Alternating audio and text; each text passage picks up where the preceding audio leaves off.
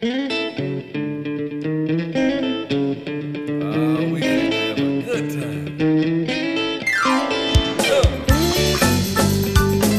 This podcast is presented to you by Passion Church, the DeSoto County campus, the fun church in Horn Lake, Mississippi. For more information, visit us at www.mypassion.church. Well, come on, help the people. Said I know you came to praise him. I just had to laugh about it, it's just life. You just got to learn to laugh at stuff sometimes. But I wasn't no prize back when I was young, neither. I don't know, I don't get no respect. But, yeah, we used to play wiffle ball. You ever play wiffle ball? Well, we didn't play regular wiffle ball. We was two young boys from Mississippi. We would take that wiffle ball and we'd get electrical tape. We'd wrap it up till it was harder than a baseball. We didn't play with no little cheesy, plastic bat. We had aluminum bats. And we threw the ball so hard that we wore helmets, a real batting helmet. My brother, he was 6 years younger, bless his heart. It was hard for me to get him to play after a certain length of time because I would throw that ball about 90 miles an hour from 30 feet away, and when the curve ball didn't break, he took the brunt of it. But anyway, I would eventually talk him into playing again, and we kind of loved it because I was always the Los Angeles Dodgers, and he was always, who was he? He was the Houston Astros, and we had our rosters up on the backstop. Our backstop was my grandfather's old pump house. We had a strike zone painted on it and everything. We had a real home plate, and we had a mound that we had built in this Bermuda grass out there. And we would play, and each batter would get a turn. When it was his turn to get up, we would call his name out, and I would do the commentating. Coming to bat, Ron Say, and I would do the crowd noises and everything. Heath would just get so mad because my crowd noises was always in favor of the Dodgers, and what was it called? The Astros, they'd get up and I'm boo. Hey, we're playing at Dodger Stadium, But it was funny because he was 6 years younger, and I would try to make things even, because I wanted a little competition. I would only take one out an inning. He would get a whole 3 outs an inning. And I would start off with like Fernando Venezuela. You remember him, the curveball pitcher the Dodgers had? And so I wouldn't throw hard. I just break them big curveballs off. And that boy could hit now for his age. He was the best natural hitter I ever saw. But, somewhere along the line, especially if he got ahead of me, there was always that last inning rule where I got 3 outs, the last inning. And he didn't like that. He would take off running. I'd have to drag him back. And there was always that time in the game where things was getting close, and I knew that we had to bring in big guy Sheffield from the what do you call it, where the pitcher's the bullpen. Big guy Sheffield would come out to the crowd going crazy, and I'd get up on the mound, and Heath would start to saunter off. You get back over there, boy. He knew what was coming. It was going to be my fastball. No more curveballs. It was everything I had. I was 16. He was, 10 or something. And, of course, I'd close the game out, and he wouldn't be able to hit one of them. What do y'all think about big guy Sheffield? Is that the kind of guy you can root for? No, probably not. Anyway, why I say this story, we'll tell you later. I can tell you're very impressed with big guy Sheffield. Let's recap last week. Last week we talked about Daniel. We're in a series on Daniel. Tonight's message is called Stopping the Mouth of Lions. We have finally gotten to the lion's den, y'all. After 6 chapters in Daniel, we finally get to the lion's den that everybody always talks about. Last week, Belshazzar was the king, and it was the last day of the kingdom of the Babylonians, the Babylonian Empire, because he was an idiot pretty much, and he was drinking out of God's gold cups he shouldn't drink out of and everything. And if you remember, there was a fingers wrote handwriting on the wall. So to speak, the handwriting was on the wall that your kingdom is coming to an end, and it did that very day. Does anybody remember what kings came in and took over who had been waiting outside the gates? The Persians and the Medes. Yes, the Mede-Persian Empire. And they installed a new king in Babylon named King Darius. And so we start in Daniel chapter 6, verse 1. Darius the Mede decided to divide the kingdom into 120 provinces, and he appointed a high officer to rule over each province. So he's showing some leadership wisdom there. You know, the other king probably just, I'll rule everything, I'll do everything, because he, thought he had to be involved in everything, probably micromanaged. But this guy says, hey, let's break it up. Let's get some other leaders involved. I like it. Verse 2, the king also chose Daniel and 2 other administrators to supervise the high officers and protect the king's interest. So he had a good eye for talent, because we know Daniel had already rose up to the highest ranks of leadership 2 times before. And he was just an exile there. He wasn't even, one of the guys that came from there originally. But this King Darius, he spotted him and recognized talent and put him in his top 3 there. Daniel soon proved himself more capable than all the other administrators and high officers. Because of Daniel's great ability, the king made plans to place him over the entire empire. How many starting to like this Darius? He seems like he's got a little more sense than Belshazzar or King Nebo. Then the other administrators and high officials began searching for some fault in the way Daniel was handling government affairs, but they couldn't find anything to criticize or condemn. He was faithful, always responsible, and completely trustworthy. So they concluded, our only chance of finding grounds for accusing Daniel will be in connection with the rules of his religion. Let's pray. Lord Jesus, we love you. Just tell him how much you love him. We thank you, Father, that you help us soar on wings as eagles and walk and not faint. We'll run and not grow weary. We thank you that when we spill our hamburgers, we can laugh about it. Father God, one day that piece of cheese, it'll fall off my mirror. We thank you, Father, that you take care of us, you look after us, you laugh with us. And I dare to say you probably laugh at us a lot of times. But it's in a good fatherly way, and we know that if you laugh at us, we need to be laughed at. We love you, Lord. We love you. We're here because we love you.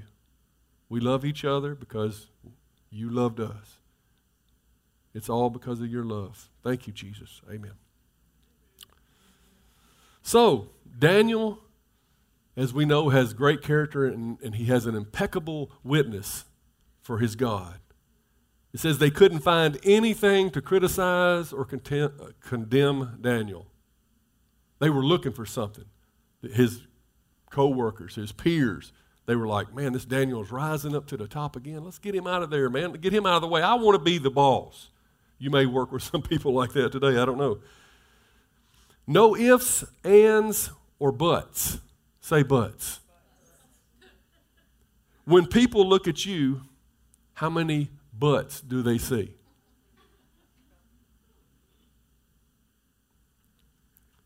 You know what I mean? Daniel is an impeccable witness. Some of us have some impeccable traits, but she's a good woman, but she's so lazy she got a different pair of sweatpants for every day of the week. She's a good woman, but she says, housework probably won't kill me, but why take a chance?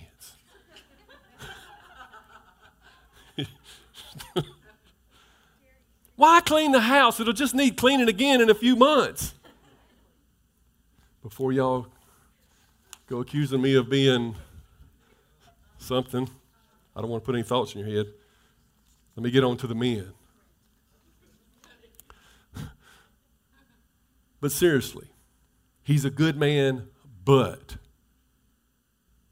if somebody looked at you and they said, you're a good person, you got a good heart, would there be a but in the way? He's got this little drinking problem.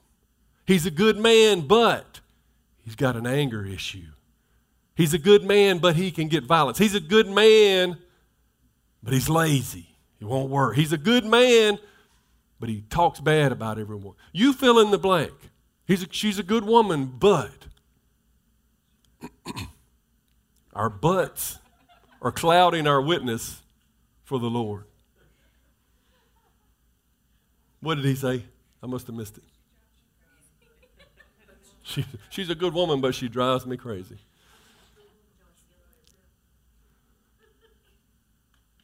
You see, Daniel cared about his reputation for God.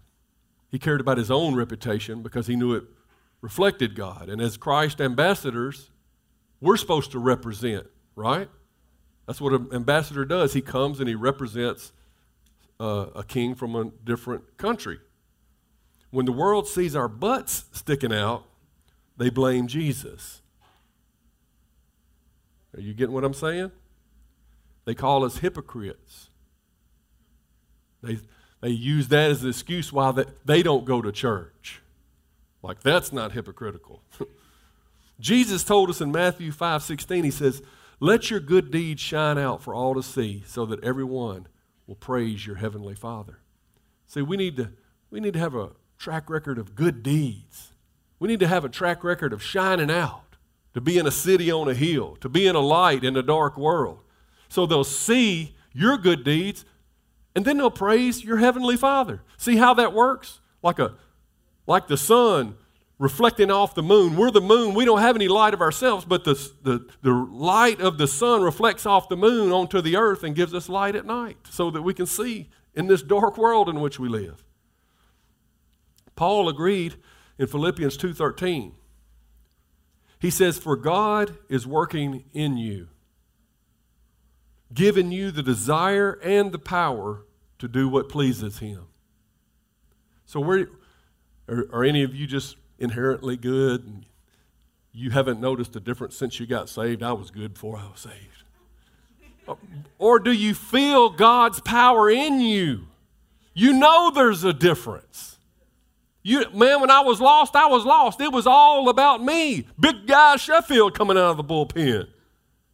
Everybody must go, right? But now God is working in me, giving me the desire and the power to do what pleases Him. Before, it was all about pleasing me. You okay?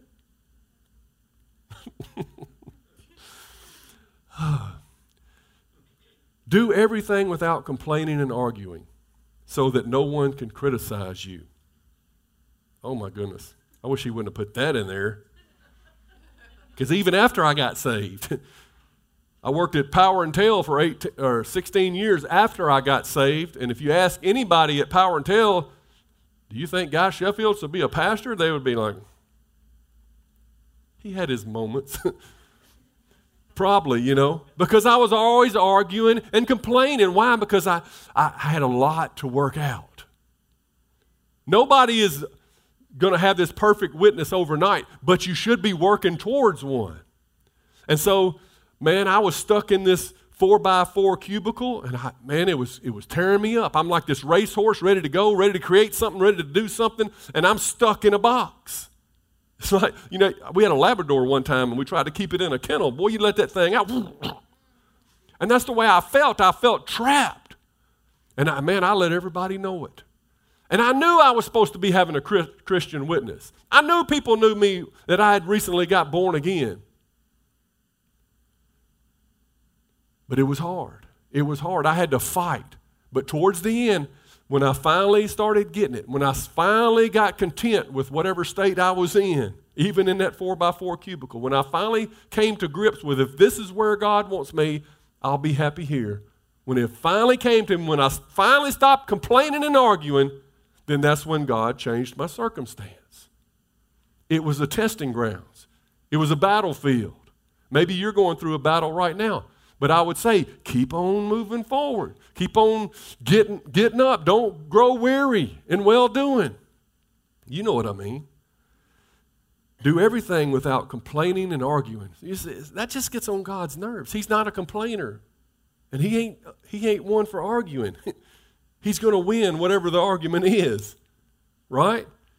That's what got them knuckleheads in trouble in the wilderness for 40 years. complaining every day, wanting to go back to the old lifestyle and so forth, so that no one can criticize you. Live clean and innocent lives as children of God, shining like bright lights in a world full of crooked and perverse people. See, we're supposed to stand out. Stand out.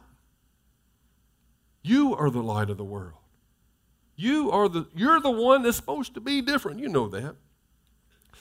And our butts can also damage other Christians, especially the more immature Christians.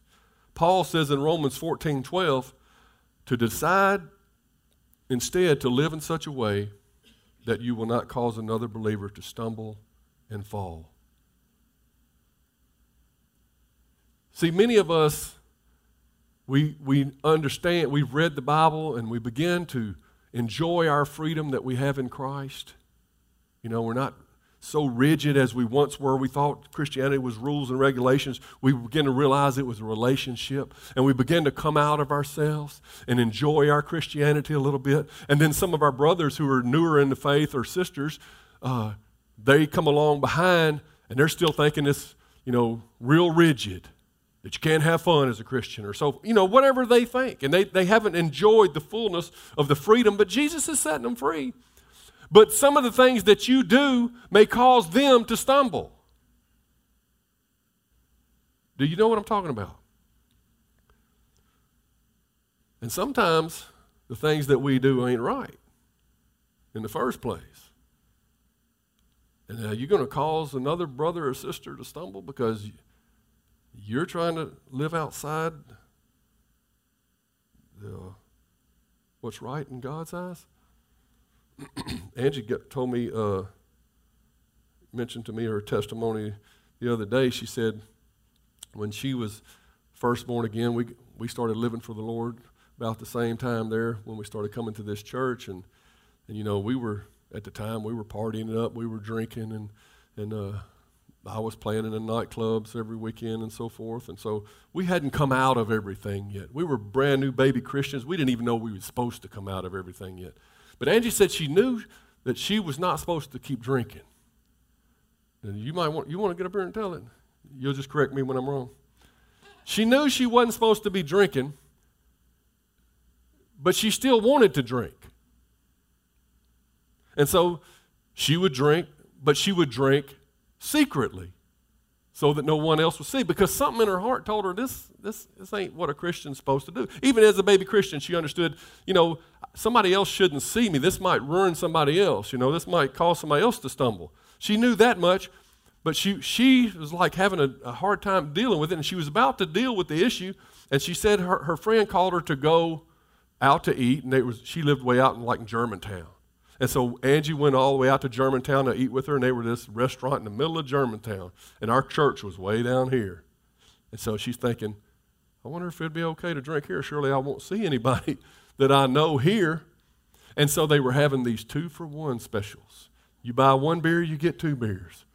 And so she says, I'll give it a try. And so they ordered, and they brought 2 beers and sat it in front of Angie, and 2 beers and sat it in front of her friend. And no sooner than they had set them down, some youth from our church comes walking up and says, hey, Miss Angie, out in Germantown. True story. True story. Now, how did you feel?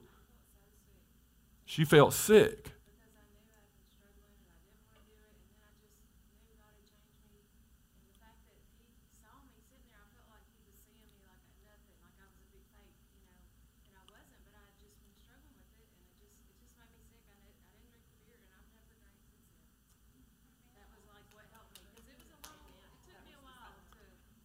And he never even acknowledged that you had the beer, right? He just said hello and walked on. But you knew that he saw that, right?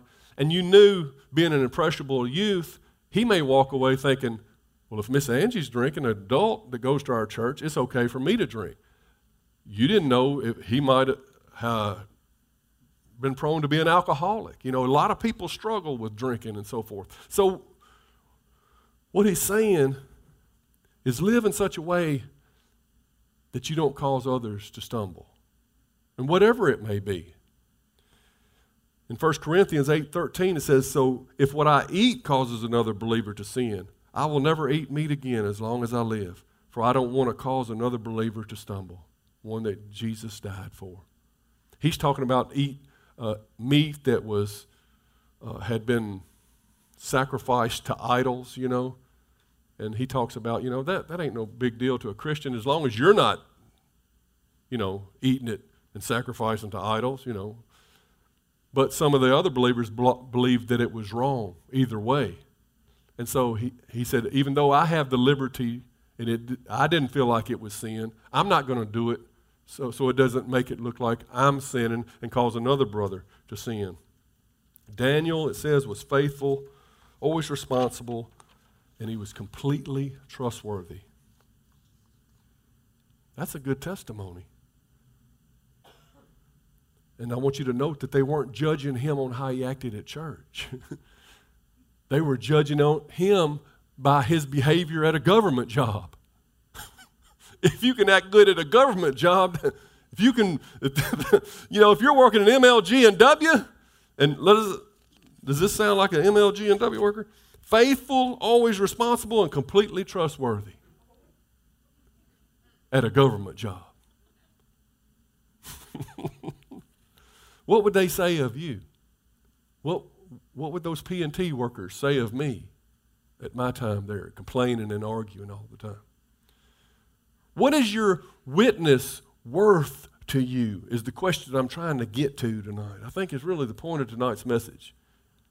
And I'm so used to the word witness that I just threw it out there, but then I got to thinking about it. What does a witness mean? And this just came to me, a visual testimony of your life.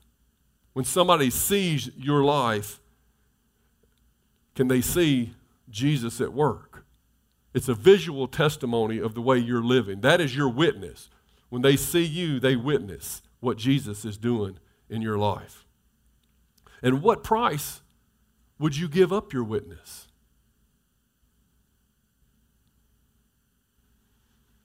You remember I told that story about I had the dream, and I was on that little train.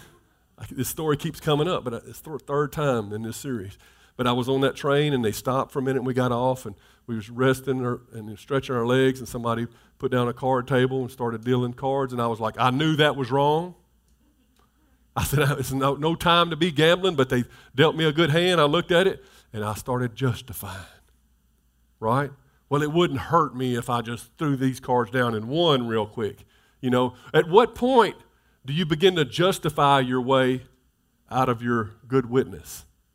You know, I asked Chad a couple weeks ago, I said, Chad, would you miss church for $1,000? He said, you better believe it. I said, would you miss church for $2? He said, what kind of Christian do you think I am? I said, we've already established that. Now we're just haggling over the price. Chad, you know that didn't happen. I just threw your name in there. Chad, you know, he would gladly miss church for nothing. You know?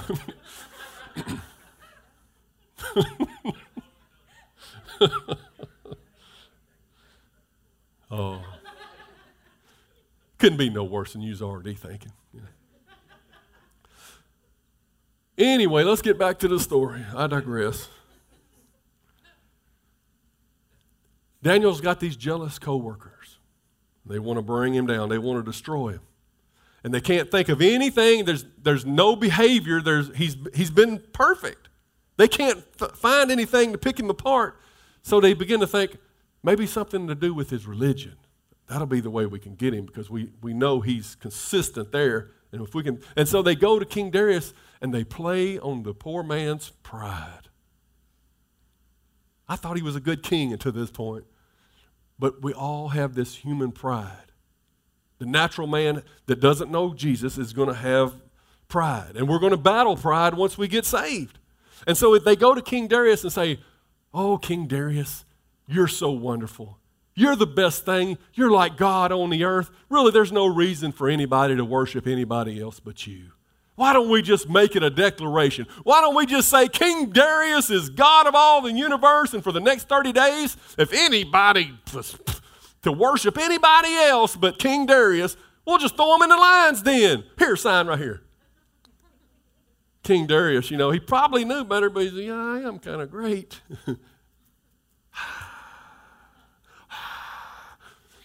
Yeah, I do like to hear that noise when I walk out. And so King Darius, against his better judgment, signs it as a proclamation for the next 30 days. If anybody worships anything, any person, any animal, they'll be thrown in the lion's den. He succumbs to human pride.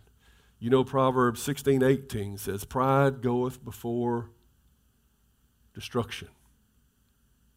Haughtiness before a fall. Haughtiness sounds like the same thing as pride to me. Either way, when you see somebody in pride, just wait a minute. They fixing to fall. If you see somebody lifted up, thinking that they're more than they should be, the natural man is always plagued by pride. The king wanted to do good, but, say but, human pride. Pride is a snake that will always come back to bite you. Am I telling the truth? It is the hallmark of the devil. It's what got him kicked out of heaven. He came down here. That's the same thing he threw on Adam and Eve, got them kicked out of the garden. It's the same thing probably led you to the bottom of the barrel, along with the rest of us. So we finally looked up and saw Jesus. It's a snake. How did the devil come in the garden? They called him a snake. And I told you the joke about the little girl that saw the snake, and the snake's like, pick me up, help me down the mountain. And no, you'll bite me. He says, no, I won't bite you, I promise. Just please, I just need to get down so I can find some food. Help me down the mountain. So she picks up the snake and puts it in her jacket, and when she gets there, he bites her. She said, how could you? He said, you knew I was a snake when you picked me up. And human pride is a snake. It's going to be your downfall. So, humble yourselves, lest you be humbled. I always tell God, help me to humble myself. I don't need you to do it, God, but help me to humble myself, because I've been humbled by God, and I'd rather just do it myself. I'd rather look at my life. I'd rather examine my history like I often do and see what a knucklehead I've been outside of Christ, and go ahead and get a real estimation of who I am without Jesus. Keep yourself humble before the Lord. Because I'm telling you, when big guy Sheffield comes out, it's pride unhinged, boy. He's going to be throwing 90 miles an hour, probably at your head. That's the kind of pride that makes you a legend in your own mind. But when everybody else, thank you very much. But when everybody else looks at you, they see something different than you see. When you think you're all that, they're not seeing the same thing you are, I can guarantee you. And God's certainly not seeing it. He's not going to share his glory with any man. He's not. If you're going to be prideful, if you're going to be lifted up, you are disqualifying yourself from the things of God. You either be a witness for him or for your own overinflated ego. Verse 10 of our text, Daniel 6. But when Daniel learned that the law had been signed, he went home, he knelt down as usual in his upstairs room, and its windows open towards Jerusalem. He prayed 3 times a day, just as he always had done, giving thanks to God.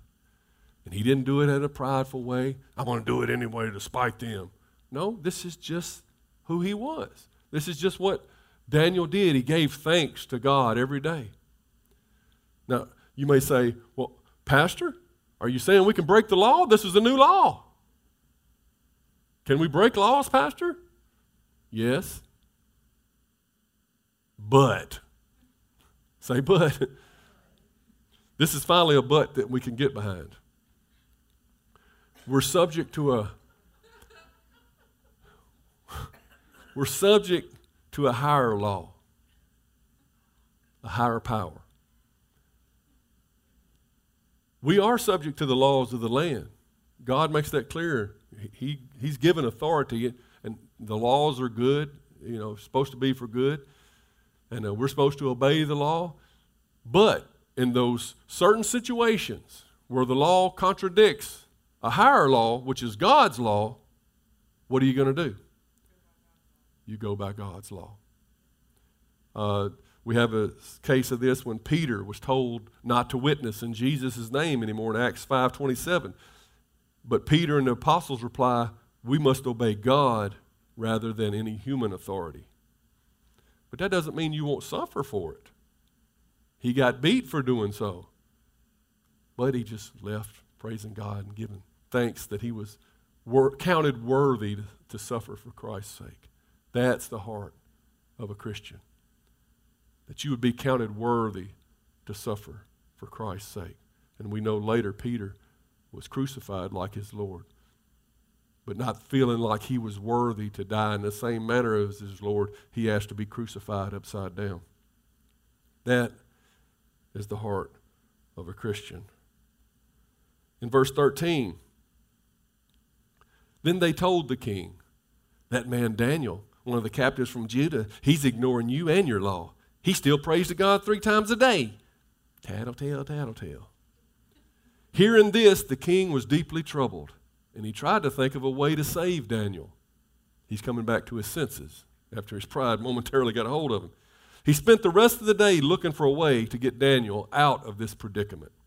In the evening, the men went together to the king and said, Your Majesty, you know that according to the law of the Medes and the Persians, no law that the king signs can be changed. So they're just making sure the king knows. So at last the king gave orders for Daniel to be arrested and thrown into the den of lions. The king said to him, May your God, whom you serve so faithfully, rescue you. A stone was brought and placed over the mouth of the den, and the king sealed the stone with his own royal seal and the seals of his nobles, so that no one could rescue Daniel. Then the king returned to his palace, and he spent the night fasting. He refused his usual entertainment, and he couldn't sleep at all that night. Couldn't sleep at all that night. You know I had to say that, didn't you? You knew that was coming. Very early the next morning, the king got up and he hurried out to the lion's den. When he got there, he called out in anguish, Daniel, servant of the living God, was your God, whom you serve so faithfully, able to rescue you from the lions? Probably not expecting an answer to that one. But Daniel answered, Long live the king! My God has sent his angel to shut the lion's mouth so that they would not hurt me, for I have been found innocent in his sight, and I have not wronged you, your majesty. God knows how to deliver the innocent out of the destruction. He knows how to deliver, and he will deliver. But what would have happened if Daniel wasn't so innocent? What if Daniel had been complaining and arguing? What if Daniel wasn't operating humbly before his God? He might have been the lion's supper. Is that what you said?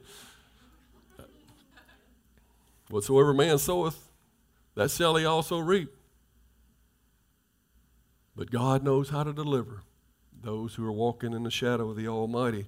And that's what I'm trying to get to you guys lately. We're living in a time we need to be walking close with God.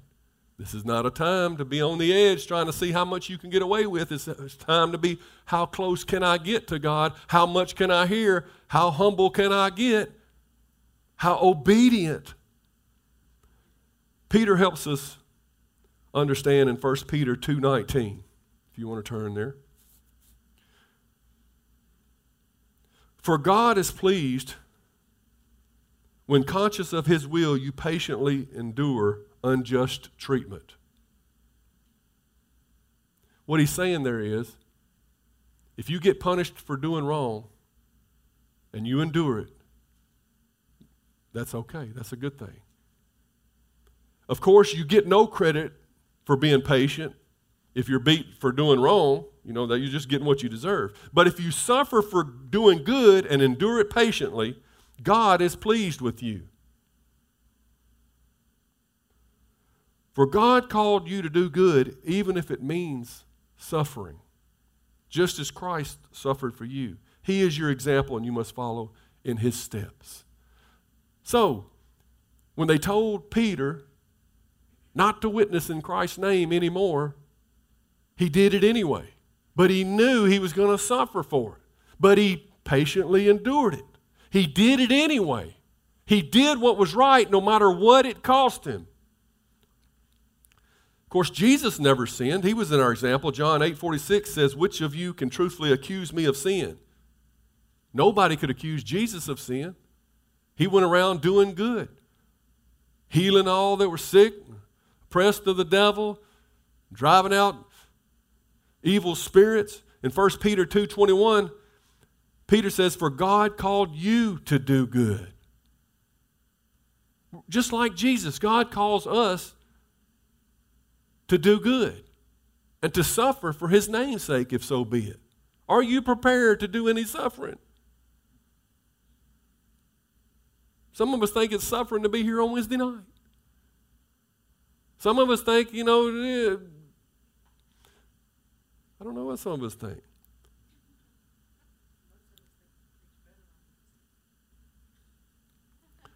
Well, tell the other ones. For God called you to do good, even if it means suffering. We don't like to talk about suffering in the church. We don't do much of it in the American church. But there may be a day just not too far around the corner, it may cost you a little something to say you're a Christian, to wear that Jesus t-shirt or have that fish on your bumper sticker. Your witness may cost you something in the days ahead. Are you willing to still do good? He is your example. You must follow in his footsteps. He never sinned, nor ever deceived anyone. He did not retaliate when he was insulted, nor threaten revenge when he suffered. He left his case in the hands of God, who always judges fairly. See, he knew that vengeance is mine, saith the Lord. What good is it going to do to complain and argue when they're going to do it anyway? Just turn it over to God. Let him be the judge. Let him deliver you. I have found to the extent that you try to defend yourself is to the extent God will back off and let you. But if you turn it over to God, then you got nothing to worry about because he judges fairly. Unless, of course, judging fairly ain't in your favor. He personally carried our sins in his body on the cross so that we can be dead to sin and to live for what is right. By his wounds you are healed. Once you were like sheep who wandered away, but now you have turned to the shepherd, the guardian of your souls. That's who needs to guard our souls, our shepherd. The sheep stay with the shepherd. Of course, though he did nothing wrong, he never sinned, neither was guile found in his mouth. What happened? They shamefully treated our Lord of glory, hung him on a cross, mocked him, pulled his beard out, tried to shame him, put a purple robe on him and a crown of thorns, beat him unmercifully till he was unrecognizable as a man for doing good. Jesus says in John 15:18, if the world hates you, remember it hated me first.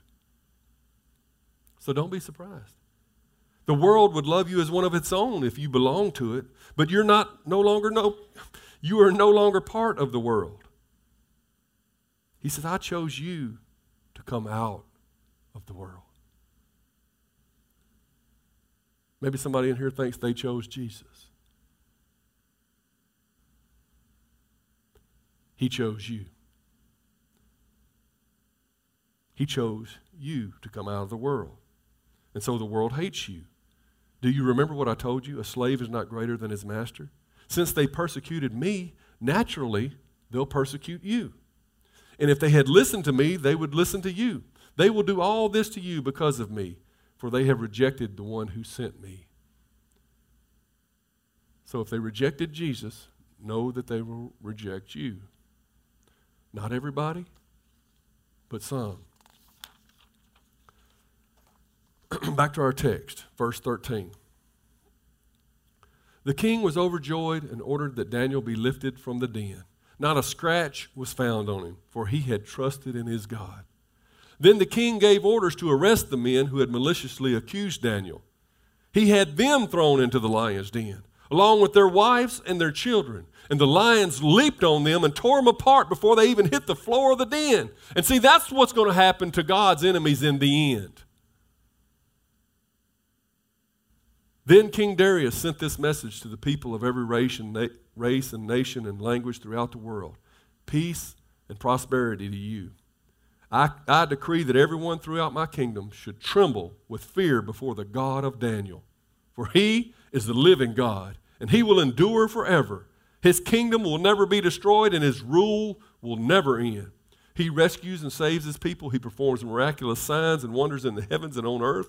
He has rescued Daniel from the power of the lions. So Daniel prospered during the reign of Darius and the reign of Cyrus the Persian. God is the only one so magnificent he could take a pagan king and have him give the most wondrous praise to God himself. Took a pagan king to say that our God is the true God, that he's forever, he's eternal, he's awesome, he has miraculous signs and wonders in heaven and on earth. Our God is a wonderful God. He's a loving, merciful God. He's shown us the way.